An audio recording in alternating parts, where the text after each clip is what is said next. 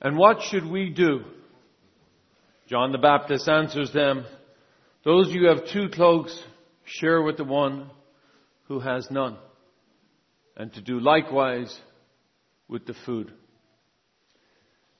Over these last several weeks, we have been learning about the homeless in our county of Santa Clara. We have over 7,000 homeless, we've learned, and that over 4,500 of those are in our own city of Santa Clara. Our own city of San Jose here in Santa Clara. And of those, we have the highest number of unsheltered homeless in the country. Highest number of unsheltered in the country. Here in our own Silicon Valley, one of the wealthiest counties in the wealthiest nation of all time. We've also learned that they become homeless for so many different reasons. And that we don't know most often their stories. But we do know that there are reasons. Some are because of things that have happened to them and the poor choices sometimes that they've made in response. And sometimes the inability to be able to make good choices because of their situation.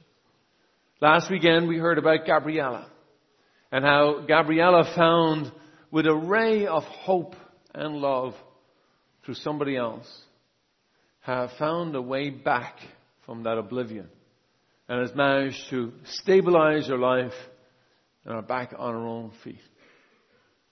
Today I want to share with you the 4th in the series of 4 on our homelessness about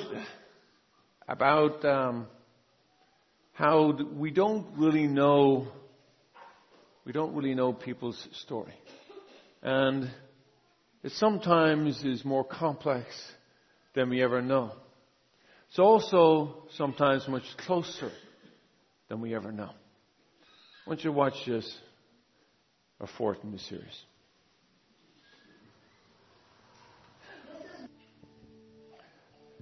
Everyone is beloved by God. Sometimes we need somebody with flesh on us to tell us that. We need somebody to believe in us just for a moment so that we can believe in ourselves. And when you hear the stories of these people, these homeless, there's not much difference oftentimes between they and us. Or somebody in our life that loved us where we were. We made good choices because of that. Sometimes we made bad choices, but we were covered by our love. And for them, they have not had as much opportunity of love. And the poor choices seem to compound their situation. So what should we do?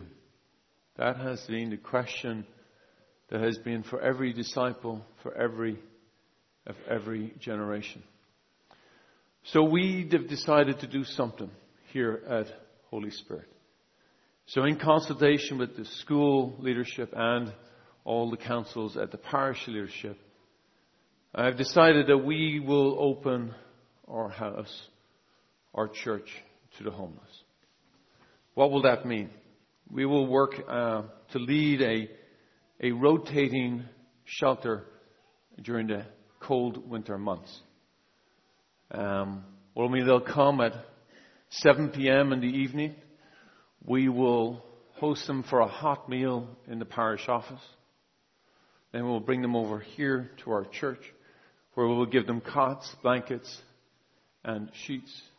They will sleep here until 6:30 in the morning, which will then bring them back to the parish office, where we'll give them a hot breakfast to go.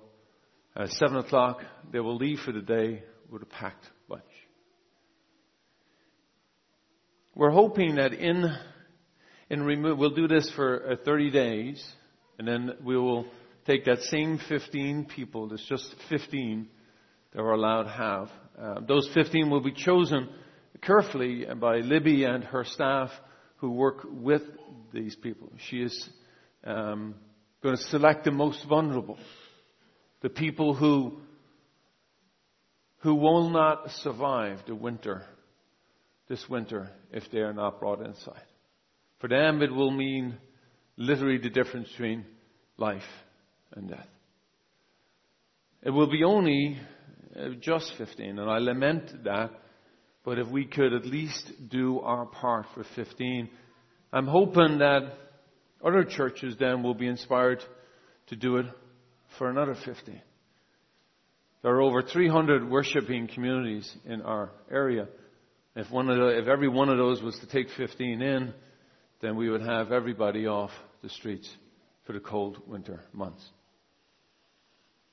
Now, we will be the same 15 that we will take here. Then we're partnering with United Methodist Church of Willow Glen, as they're the only willing partner at this time.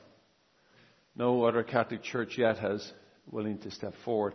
And we're hoping that by giving them this extra time, that they will be inspired to start another rotation with another group of 15. We will start when? We will start in January 13th. The reason, unfortunately, is that far away is because it takes us time to get ourselves organized. There's so much yet to do, and it's the first time we will have done this. Now, there are things we need to remember what's going to happen. Our church will smell different. And just understand that. And that will be a good thing. It will be a reminder to us of their presence and of our need to love them. Our need to give them that ray of hope. Also our hope that in this time, that as we stabilize their needs, they will have shelter and they will have food.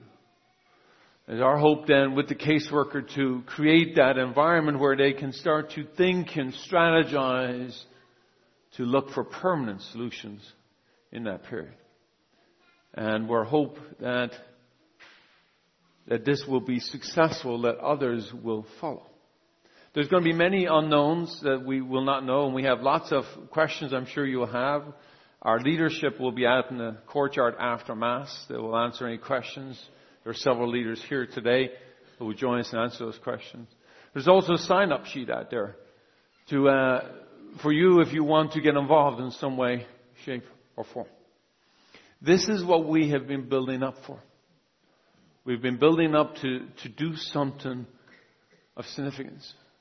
The hard part for me is that it's only 15. And there are so many more out there who need our help. But if we can at least do this 15, I think then our hope is to not only help and change their lives, but also to change ours. To open our hearts to their stories, to listen to their story, and to realize that there is not much between they and us. They are human beings who are in need of love, in need of hope. The question is, why? Well, I ask you this, if not us, then who? If not now, then when?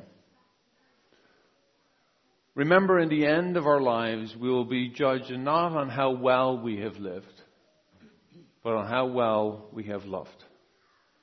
This is our opportunity to share that love with someone else.